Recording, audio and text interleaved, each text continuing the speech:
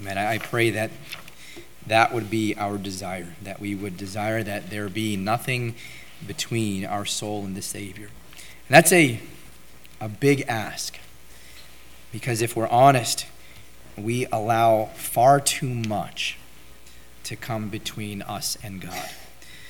There is far more in our lives that we allow to take priority and to have precedence when God deserves our best and God deserves the preeminence. And I pray that as we sing and even as we look at God's word today, that we would not just make it a desire, but make it our practice to keep the way clear and let nothing between.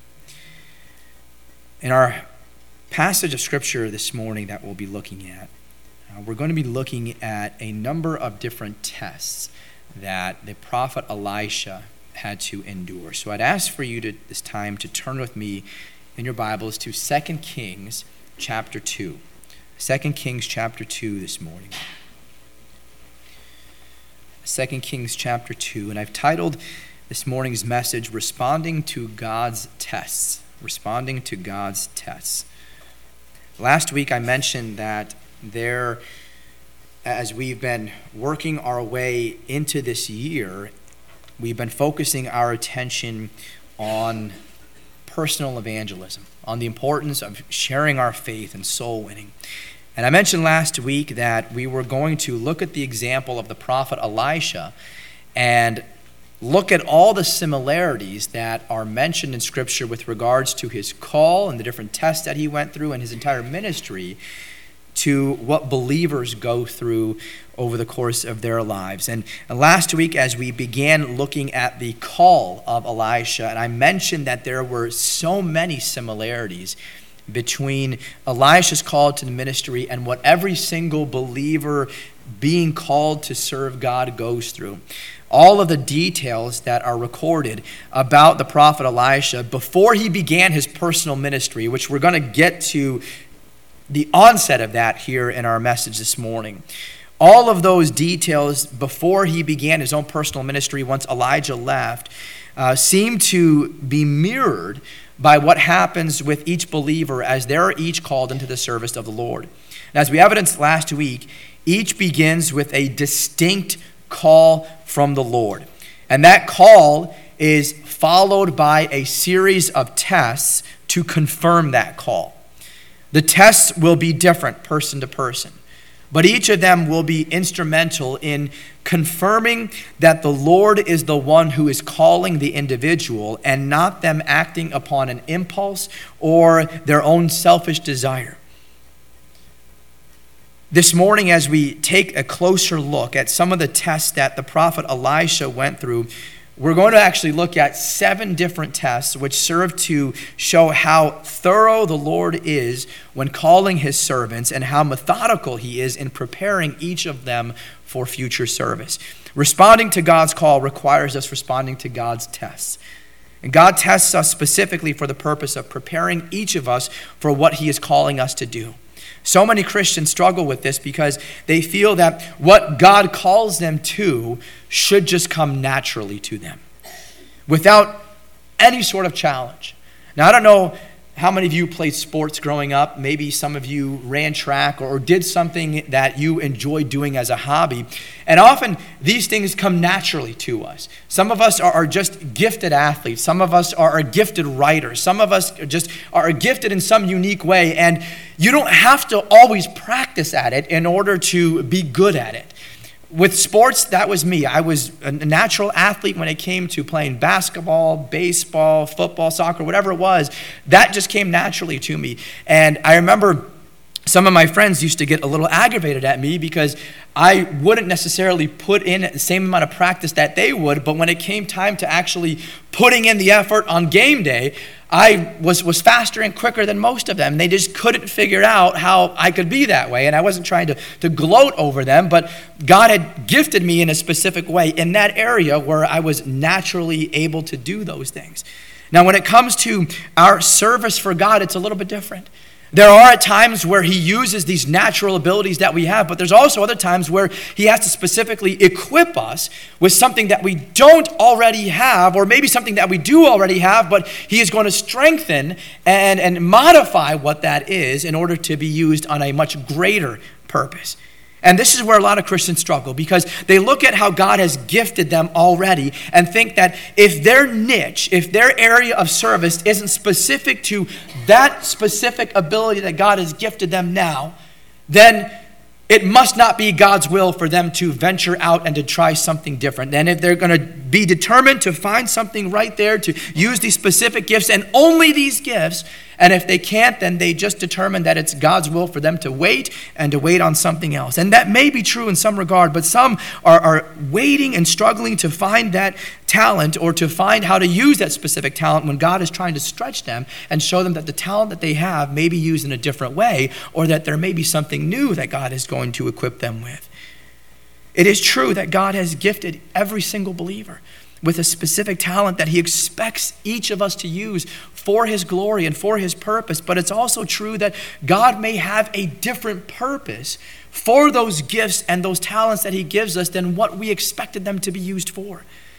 And much like I shared last week with the swimming pool analogy, many Christians choose to remain in the shallow end of the pool, the shallow end of Christ's service, because that's where they feel comfortable. They can feel their feet on the ground. They feel as if this is a good place for them to be, because they feel as if they're somewhat in control, because the gifts and talents that they have are fitting perfectly in this little area. In many cases, God is desiring that we test his faithfulness and test his ability and venture into the deep end where we're forced to be dependent upon him, where we can't see the outcome and we can't see how things are going to be modified and can't see how God is going to use this specific gift in a different capacity. And it's a scary thought. It's a scary thought because many of us have become quite comfortable where we are. And the thought of changing our definition of normal and venturing beyond the limits of our comfort zone is often too much for us to deal with. Some of us find it too hard to believe that God would ever do this, that God would ever take us out of our comfort zone and put us in a different place or use us in a different way than what we're already doing for him right now. And my goal this morning is for us to have a clear understanding of what God's tests look like and how we should be responding to each of them.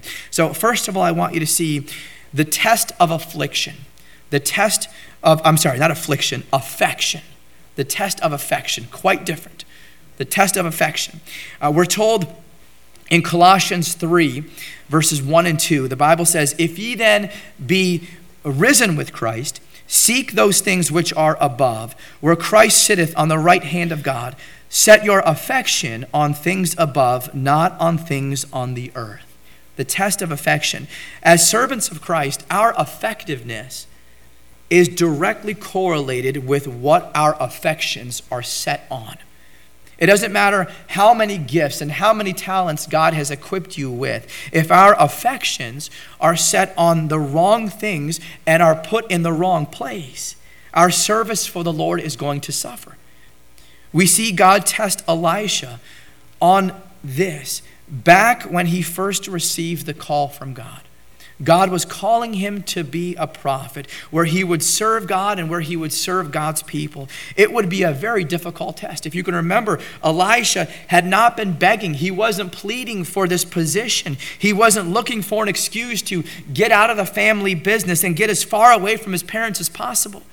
From what we find in Scripture, Elisha was the son of a wealthy family and was faithfully devoted to his parents and even to their care. Responding to God's call meant giving that up. It meant not only giving up worldly wealth, but leaving his family behind who he was so close to. What an incredibly difficult test this must have been. How do we fare as believers today with this test of affection? Think about the situation that Elisha was in. He was faced with the test of whether he loved God more than he loved his parents. And based on what we read back in 1 Kings chapter 19 and verses 20 and 21, We already know that Elisha was not cold-hearted, that he was not unaffectionate towards his parents. So this must have been an extremely difficult test for him to pass. It says there in 1 Kings 19, it says, "And he left the oxen and ran after Elijah and said, 'Let me, I pray thee, kiss my father and my mother, and then I will follow thee.' And he returned back from him and took a yoke of oxen and slew them and boiled their flesh with the instruments of the oxen and gave unto the people, and they did eat. Then he arose and went after Elijah and ministered unto him." Elisha doesn't go home and take care of his family if he doesn't first have affection for them. When Elijah gave him permission to go home, he went back home, he took care of his family, but then he arose, the Bible says in verse number 21 of 1 Kings 19. He arose, it says, and went and ministered after Elijah. After that, we have no record of Elisha ever stopping back at home, even for a brief visit. He loved his family. He had tremendous respect for them. But what we see here is that he had a higher regard for God. God isn't looking for us to stop caring about our families, to stop loving our friends and loved ones, but he should occupy the first place in our hearts. And this is the first test when it comes to ministry, when it comes to serving God. Are you able to give God the preeminence in your life? We just sang, "Nothing between our soul and our Savior." And usually when we think of that song, we think of no sin, nor selfishness, no any sort of foolish desires. But you know what this also translates to? Your family. Because a lot of us are guilty of having our family, having those that we love the most here on earth, stand between ourselves and our Savior. So when we sing, "Nothing between our soul and the Savior, keep the way clear, let nothing between," you know what we're saying? God must have the preeminence. God comes first. Before your children, yes. Before your spouse, yes. Before your entire family, yes. Are you supposed to neglect them? No. But someone else should have the priority and the preeminence in all things. He should be the one that have preeminence in our lives. Those who are not prepared to do that, those who are not prepared to give God the preeminence, are not ready to serve God where he leads. No one is ready for the ministry when they're allowing the bonds of flesh to take precedence over the bonds of the Spirit. Elisha responded the right way to God's first test of affliction. And he prevailed over the flesh as he followed God in obedience. Yes, he went home. He took care of his family. He took care of his mother and father. But then he left. And he went, and it says he ministered unto Elijah. The test of affection. And notice second, the test of sincerity. The test of sincerity. Now this second test wouldn't occur until what we're going to read here in 2 Kings chapter 2, which is toward the end. This is the final journey that Elisha and Elijah have together. Now, Elisha first appears for us back in 1 Kings chapter 19, and then he doesn't appear again until 2 Kings chapter 2. And notice what we read here in the first two verses of 2 Kings chapter 2. It says, "And it came to pass, when the Lord would take up Elijah into heaven by a whirlwind, that Elijah went with Elisha from Gilgal. And Elijah said unto Elisha, Tarry here, I pray thee, for the Lord has sent me to Bethel. And Elisha said unto him, As the Lord liveth, and as thy soul liveth, I will not leave thee. So they went down to Bethel." Now, a lot of people have wondered why Elijah insisted that Elisha stay behind and not travel with him. Some think it was because Elijah wanted to be alone. Some think that Elijah was so modest and so humble that he didn't want to make his departure from this earth a whole matter of fanfare, so he didn't want anyone seeing what was going to happen. And others think that Elijah wished to spare Elisha from any grief, as they had probably spent at this point a good part of 10 years ministering together, and it was all going to come to an end. Now, while each of these views may make some sense, as you take a look at the full context of what's happening, I think there is a different interpretation as to why Elijah insists that Elisha stay behind and not journey with him, as they make several different journeys over the course of chapter 2 here. This was another test for Elisha. Elijah was testing the sincerity of Elisha and his determination to follow him wherever it was that God was leading him. Back in 1 Kings chapter 19 and verse number 20, when Elisha first was called, he responded to Elijah by telling him this. He says, I will follow thee. I will follow thee. And now Elijah is giving him the opportunity to do just that, or to back out if he wanted. In 2 Timothy 4, verse 10, the Apostle Paul mentions someone who had accompanied him in the ministry, but lacked the sincerity in his service for the Lord. And thus, when the opportunity presented itself to back out, he took it. Notice what the Bible says in 2 Timothy 4, verse 10. It says, For Demas hath forsaken me, having loved this present world, and has departed unto Thessalonica. Far too many have failed this test of sincerity. When challenges come up in ministry, many faltered under the pressure. When difficulties arise, many become too discouraged with unfavorable circumstances and the unfavorable response to their own effort. And whatever passion they initially had fizzles. As a result, many have completely questioned their calling altogether. Or because only small and unattractive opportunities have been open to them, they decided to better themselves by engaging in some worldly opportunities. Why bother with the ministry when God seems to be shutting the door or giving me next to nothing as far as fruit is concerned? He must be pulling me in a different direction, or this must not be his will for me. So they venture out into something that is not ministry oriented at all. At a previous ministry, I was certain that God was closing a door for me and my family because things were not happening as quickly as I had expected.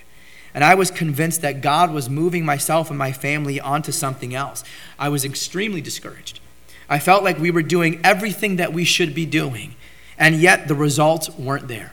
We'd been praying for certain things to happen. We'd been working and striving for certain things to happen, and it just seemed as if God was closing the door.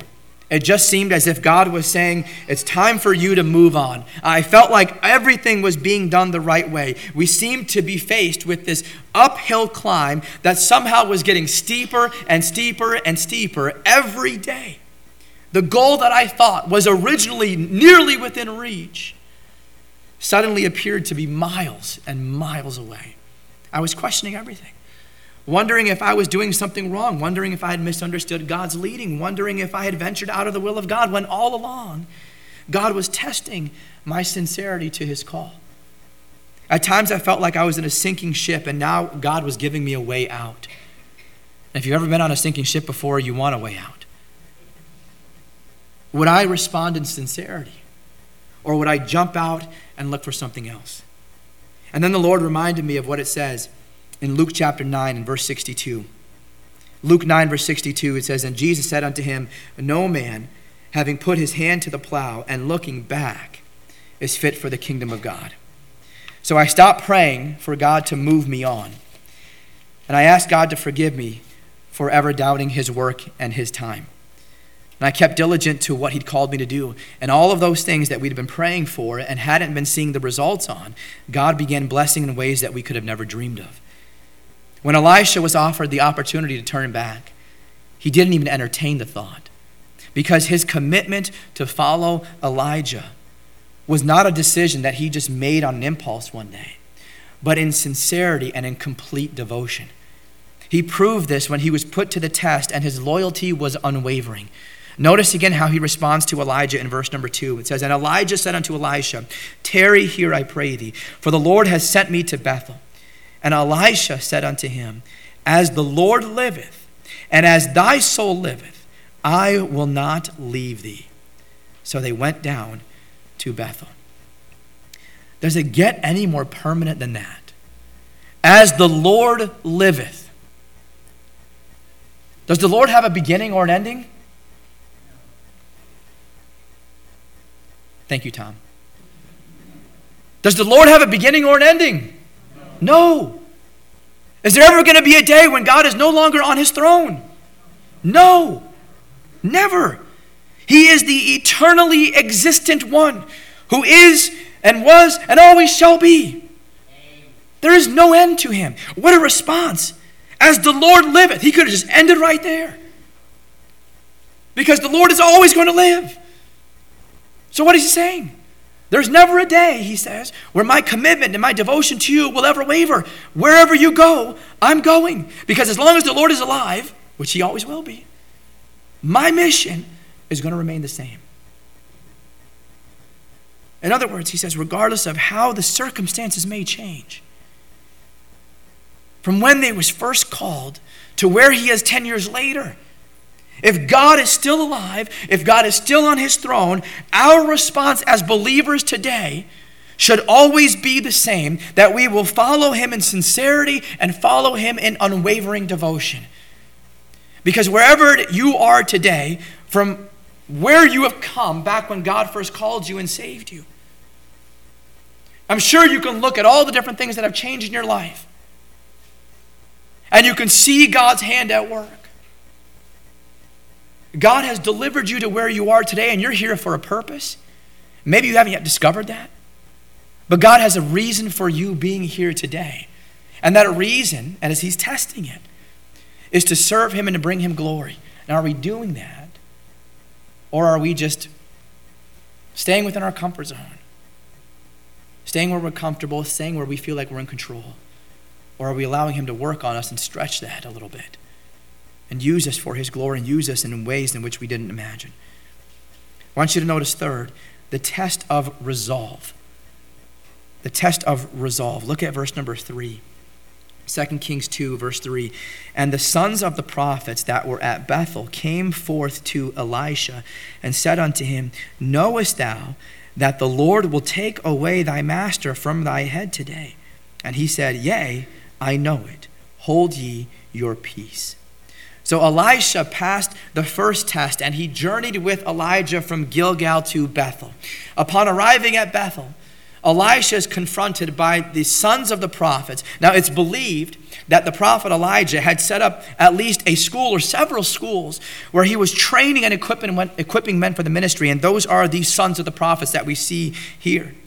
Now, these sons of the prophets had confronted Elisha, and they're asking him, Knowest thou that the Lord will take away thy master from thy head today?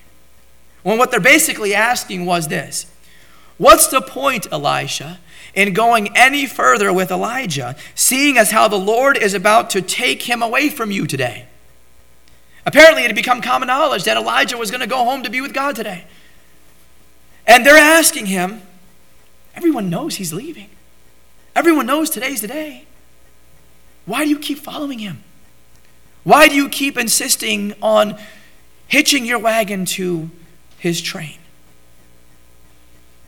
You know, the devil often tries this same tactic, where he tries to get us to think about whether something is going to be profitable for us or not. What's the point of doing this? You already know how it's going to end up. Why bother still doing this? You've done enough as it is. There's no need for you to do anything more. You've done all that you can do. The devil will feed you these lies in an attempt to get you to throw in the towel and to walk away and to look back, he's right. I have done enough. No, what else is there for me to do? I've exhausted every effort. So maybe it's time to move on to something else. Maybe it's time to take a step back from this. We expect just as much from the devil. But that's not what happened here with Elisha. Again, it says he's confronted by the sons of the prophets, by fellow believers. These weren't secret agents of Jezebel. These were the sons of the prophets, it says. And they're essentially discouraging Elisha from staying true to his calling. You may not expect it, but the truth is that much of the opposition that believers face in ministry is from fellow believers. And what made this even worse is that it doesn't appear to just be one man questioning Elisha's resolve, but the entire group.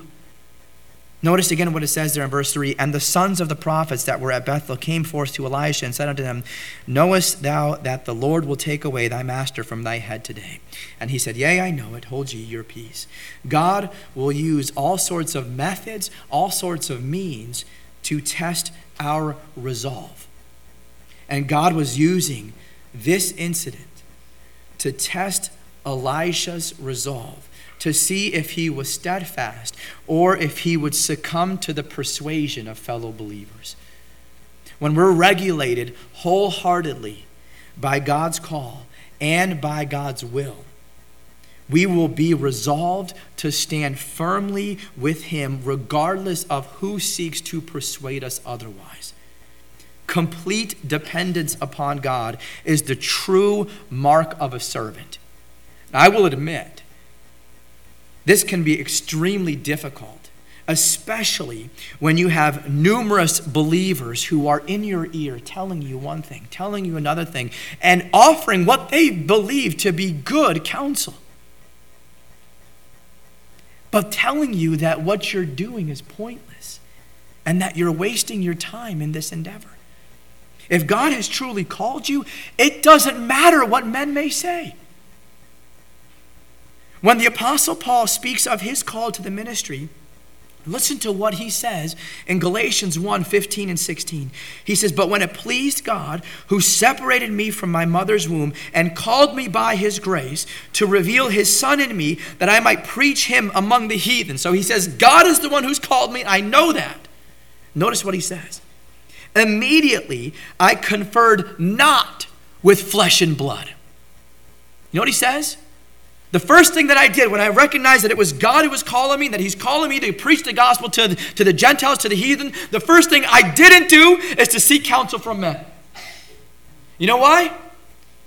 Because fellow believers would have said, "You're wasting your time. We know how they're going to respond. You're going to go down a dead end. You're wasting your breath." Immediately, he says, I conferred not with flesh and blood. Imagine if the Apostle Paul would have immediately gone and sought counsel from the apostles about his call from God and about his mission to go and to preach the gospel to the Gentiles. He may have been convinced that it was a big mistake. He would have received different advice from each apostle, and his mind would have been completely confused. If God is the one who calls you, he is the one that you obey. Very simple. Until you're sure of his will, you must continue to wait on God. Once he makes it clear, you're to actively perform it. And don't allow the words of others to ever discourage you from wavering off the path that God has placed in your life. Take what others have to say with a grain of salt. But if God is the one who has truly called you to some area of service or ministry, know that God is who calls and prepares you for that, not anyone else. If you're acting on your own passions, if you're acting on your own desires, outside of God's will, that's a different story. But if God has called you and God has confirmed it, don't let anyone ever discourage you from serving where God has called you to serve. It frustrates me to no end when believers feel that they need to meddle in everyone else's business because someone is doing something different than they would do. Or someone is doing something that they wish they were called to do. Or because they want this person to be doing something else or to help out in another area of ministry. So they're going to discourage him from doing what God has called him to do and make him feel guilty about it. If you know for sure God has called you, be resolved to not waver no matter what. Elisha knew that he had been called by God, and that is why he's able to go against this advice, even if it's from fellow believers, and say, "Hold ye your peace." At times, it may seem well-intentioned, but don't let someone unfamiliar with your life try and talk you out of what you know God's will is for you. Don't be afraid or too shy to tell them, "Hold ye your peace. I know what I'm doing. God has called me. God is going to equip me. You can just mind your own business." That's my version of what it says. The test of resolve. Notice fourth, the test of faith. Look at verse number 4. The test of faith. Verse number 4.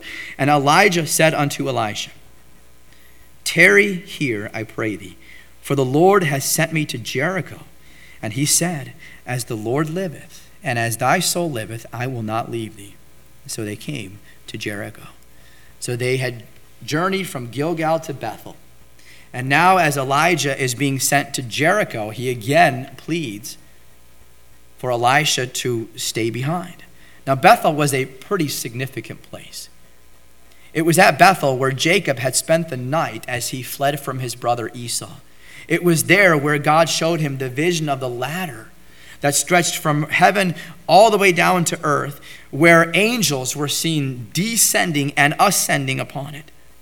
It was at Bethel where God spoke to Jacob and revealed himself to him in a new way, giving him some precious promises. We read in Genesis chapter 28 and verses 16 and 17, it says, "And Jacob awaked out of his sleep and said, 'Surely the Lord is in this place, and I knew it not. This is none other but the house of God, and this is the gate of heaven.'" Now, even though that had happened many years prior, it was still a very sacred location. There was a divine attraction to Bethel that attracted those who were spiritually minded, and would be easy for someone to just want to camp out there for a while. There's a reason why the land of Israel is a big tourist destination. We're able to go and to visit places where we know with absolute certainty that Jesus was and that Jesus has walked. You can go on a boat and take a ride on the Sea of Galilee. And you can know that this is the same sea where Jesus calmed storms, where he even walked on water. I wouldn't recommend you try that, but you can go there and try it if you want to. And you can know that he was there. You may not be able to see his footprints in the water, but you know that he walked upon that water. You can visit the Mount of Olives and know that Jesus stood there upon the Mount of Olives, looked out over the city of Jerusalem, and taught his disciples. There are countless sites that you can visit where we know with certainty that Jesus has already been, and that reality alone makes these places so attractive for us to visit. As exciting as it is to visit such sites, can we also make too much of a location that we lose sight of the real glory? Absolutely. When Jesus led his disciples up into a mountain for his transfiguration, Peter's response shows us that it's very easy to lose sight of the big picture. Listen to what we read in Matthew chapter 17 and verses 3 and 4. It says, "And behold, there appeared unto them Moses and Elias talking with him. Then answered Peter and said unto Jesus, Lord, it is good for us to be here. If thou wilt, let us make here 3 tabernacles, one for thee, and one for Moses, and one for Elias." So Peter's thought was to remain there, to stay there upon the Mount of Transfiguration and enjoy the blessing of that location as long as possible. Let's build 3 tabernacles, he says. Let's camp out here. Let's stay here. This is a sacred and a holy location. Let's make this a memorable place so that we can stay here for quite some time. But that's not what God's plan was it? God still tests his servants like this today. For some of us, there's a specific place that holds a special place in our hearts. It could be for a variety of different reasons, but either way, this place is often sacred to us. Maybe it was a place where the Lord showed himself real to us. Maybe it was a place where we felt the Lord's presence the strongest. Maybe it's a place where we understood the Lord's will the clearest. Maybe it's a place where we enjoyed some very sweet communion and fellowship with the Lord the closest. And based on what happened at that place and what it means to us personally, we would stay there as long as we could, because there's something about that feels like it draws us closer to God. Oftentimes we'd want to do what Peter did, to build a monument at that place, to stand as a permanent reminder for what the Lord did for us there and how he worked in our lives in such a powerful way. Well, Bethel had far more appeal than Jericho. And if it were up to Elisha, a spiritually minded person, I'm sure he would have preferred to stay in Bethel. But it wasn't up to him, was it? Elisha was committed to serve the Lord, and that meant following the Lord's servant Elijah wherever he went. If Elijah was to leave Bethel and to travel to Jericho, Elisha was going with him. It didn't matter what city was more appealing to Elisha. All that mattered was that the Lord had directed Elijah to go to Jericho, and to Jericho they would both go. The true servant of Christ is not thinking about what makes him comfortable and what he would prefer. He is going to perform his duty wherever it is that the Lord leads. And sometimes that means going out of your comfort zone to a place that you wouldn't think about going on your own or in your own normal mind. And God does this at times to show us just how he's going to use us in a different way. Just this week, Ruthie was sharing with me what someone had written and had on the internet and asked advice for. A pastor and his family were being called to serve in a church up here in the Northeast. They were from the South, but they were being called to a church up here in the Northeast. And the wife online was asking for advice, seeking advice from people that were up here in the Northeast on what they could expect moving to a new area, an area they'd never been to before. Overwhelmingly, as Ruthie was reading some of these responses, the responses were negative. People were saying how horrible things are up here in the Northeast. Some of you are shaking your head like, yeah, don't ever have them come here. We're trying to get out of here ourselves. All they were saying, how horrible things are up here in the Northeast, how cold and indifferent people are, how unwelcoming they are, almost discouraging this family from leaving the South to come to the North, even though this is how they feel the Lord is calling them and where he's calling them. True servants of Christ are not concerned with the spiritual or even the political climate of a place. They're only concerned with following where the Lord is leading them. Some people struggle to understand why we stick around in a place that continually tops charts as the most unchurched regions in the country. Why not move to a place where the spiritual climate is a lot better? Where people are more excited about coming to church? Well, the answer is simple. First, this is where God has called us. And second, this is clearly a place of great need. If my goal is to serve Christ and to reach the lost for him, then I'm in the right place. Most unchurched, challenge accepted. Right? We have job security here in the Northeast, right? That's how I'm looking at it. Of course, I don't want it to be that we're continually topping the charts as unchurched and most unchurched in the entire nation. But that shows me that there's work to be done here. Would it be easier if we left and moved to a place where the spiritual climate was a little bit better? Find the most church place in the country and move there? Sure, it'd be easier, right? Wouldn't have to necessarily do as much. I wouldn't necessarily say that, but the mindset might be a little bit different. But God has called us to be here, and there's a great need that is right here. This is exactly why it didn't matter where Elisha was. He had one mission, and that was to serve God, and that involved going wherever God led him.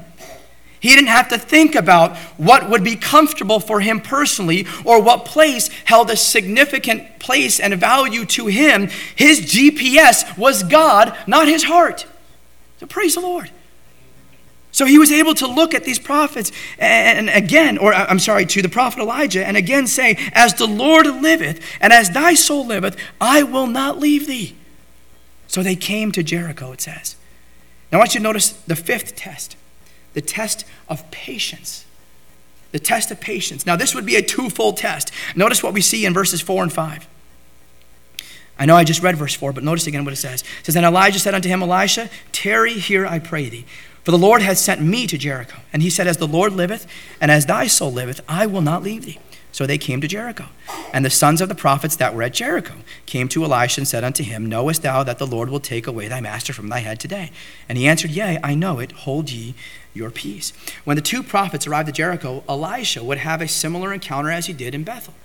It is the connection of these two tests that supply the key to the meaning. God is testing Elisha in Jericho the same way he tested him back in Bethel to see how ready he is for service. Once again, these were fellow laborers with Elisha that approached him and essentially tell him that there is no need for him to keep following Elijah, considering that God would soon take him away. God was testing Elisha to see if his trust was going to be in fellow believers who were only focused on the temporal, or in God who was focused on the eternal. From a human standpoint, they may have made a good point. But Elisha wasn't basing his trust on man or even his own understanding. He was basing his trust in the Lord and leaning upon God's understanding. Now, I'm sure he was probably annoyed to hear yet another group of believers discourage him from following Elijah. And still we see the patience of Elisha come forth in his reply to these men, where he says, "Yea, I know it. Hold ye your peace." Elisha wasn't going to be swayed from his position, even though his patience was being tested by the continual questioning of these sons of the prophets. And notice what we read in verse number 6. It says, "And Elijah said unto him, Tarry, I pray thee here, for the Lord has sent me to Jordan. And he said, As the Lord liveth, and as thy soul liveth, I will not leave thee. And they two went on." The two of them had traveled a great distance at this point. And I'm sure Elisha was tired from his journey.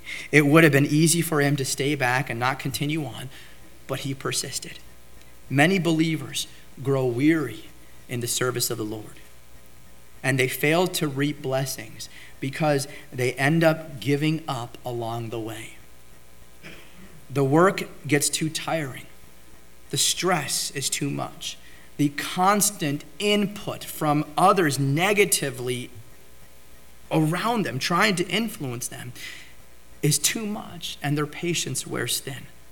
Elisha could have thought that he might be of use to stay back and to minister to these sons of the prophets, and that it would be beneficial for him to stay and to train them.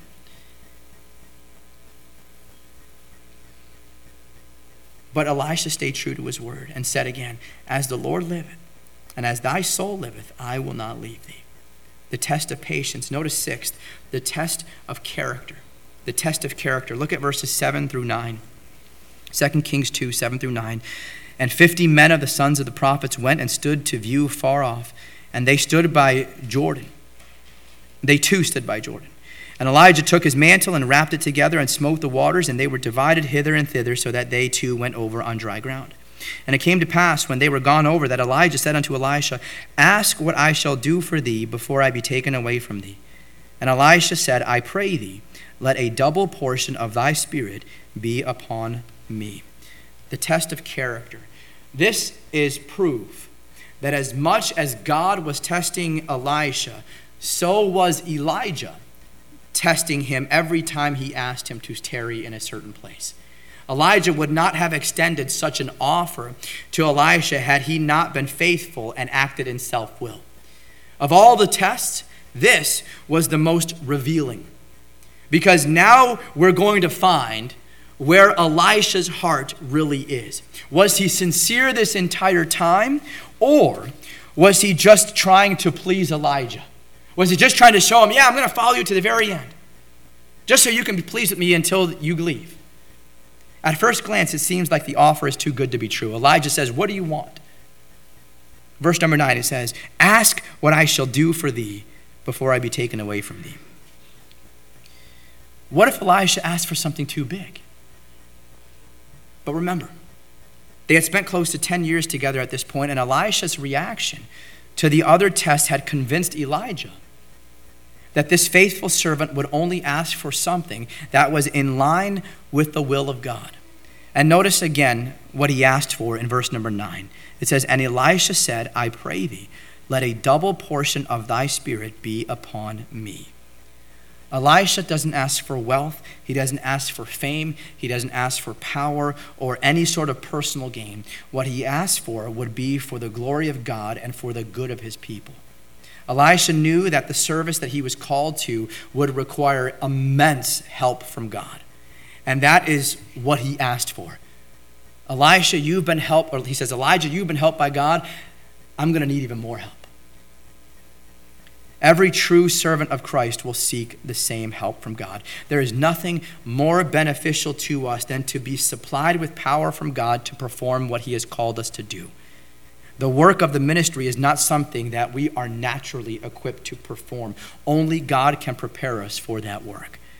And notice seventh, and this is the last one, the test of his endowment. Look at verse number 10. And he said, thou hast asked a hard thing. Nevertheless, if thou see me when I am taken from thee, it shall be so unto thee. But if not, it shall not be so. One last test.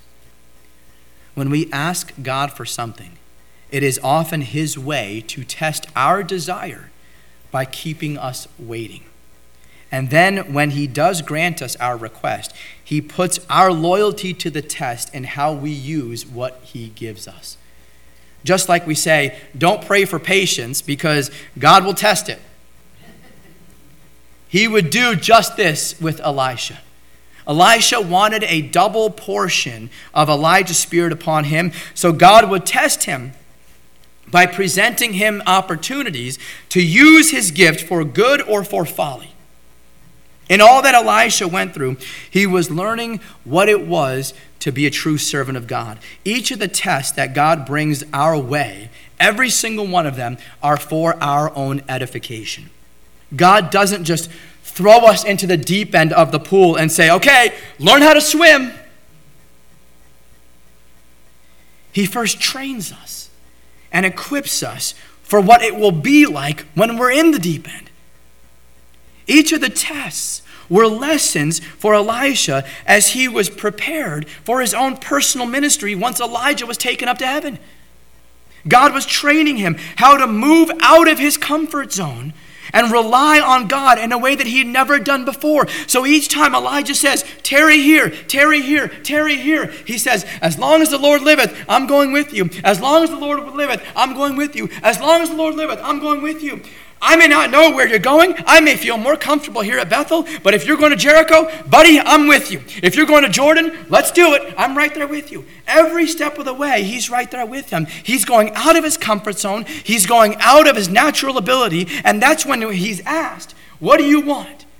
Ask of me what you want. And he says, I've been stretched as far as I can go, and if I'm going to continue on my own, I'm going to need big help from God. So whatever he gave you, have him pile on double for me. Because the deep end, boy, it looks daunting. But as long as the Lord liveth, I'm going to go.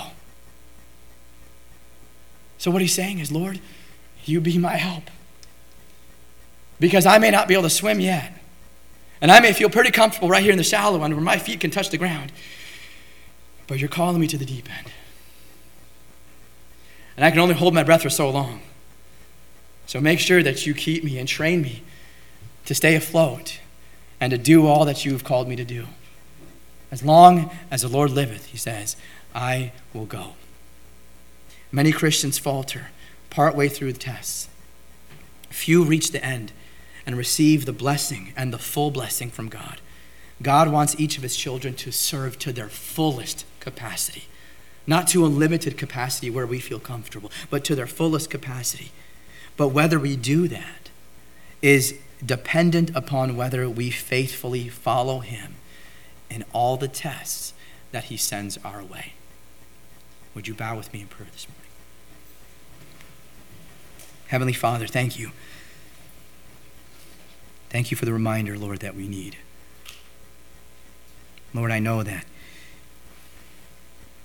these messages are, Lord, for me at times more than they're for anyone else. Lord, there are things that you've placed in my life where I can certainly look and be a little questioning, Lord, and concerned about. But Lord, what a great reminder it is to have a true servant of yours who is not looking at the circumstances, but is keeping his focus on the God of all circumstances and knowing, Lord, that where you call, you also prepare and equip. Lord, the deep end may look a little daunting, and we may not fully know how to swim just yet. But Lord, if that is where you've called us to serve, that is what you're also going to prepare us for. May we have the courage and the boldness to take that first step of faith. Lord, and to know that even though we don't feel that control beneath our feet, we know, Lord, that it is in you whom we trust. You are the one that is in control at all times. Lord, strengthen our resolve, strengthen our faith, and give us all the power we need to be the blessing and to be the servant that you've called us to be, where you've called us to be, even if it stretches our comfort zone and calls us to something that we weren't ever expecting to do, or to a place that we were never expecting to go. And may we have the boldness and the courage of Elisha, Lord, to say that as long as you live, we are going to follow you. May your portion be upon us, Lord, to serve you in the way that you've called us to serve, that others may be blessed and you be glorified through how we faithfully serve you, our loving Heavenly Father. In Jesus' name we pray. Amen.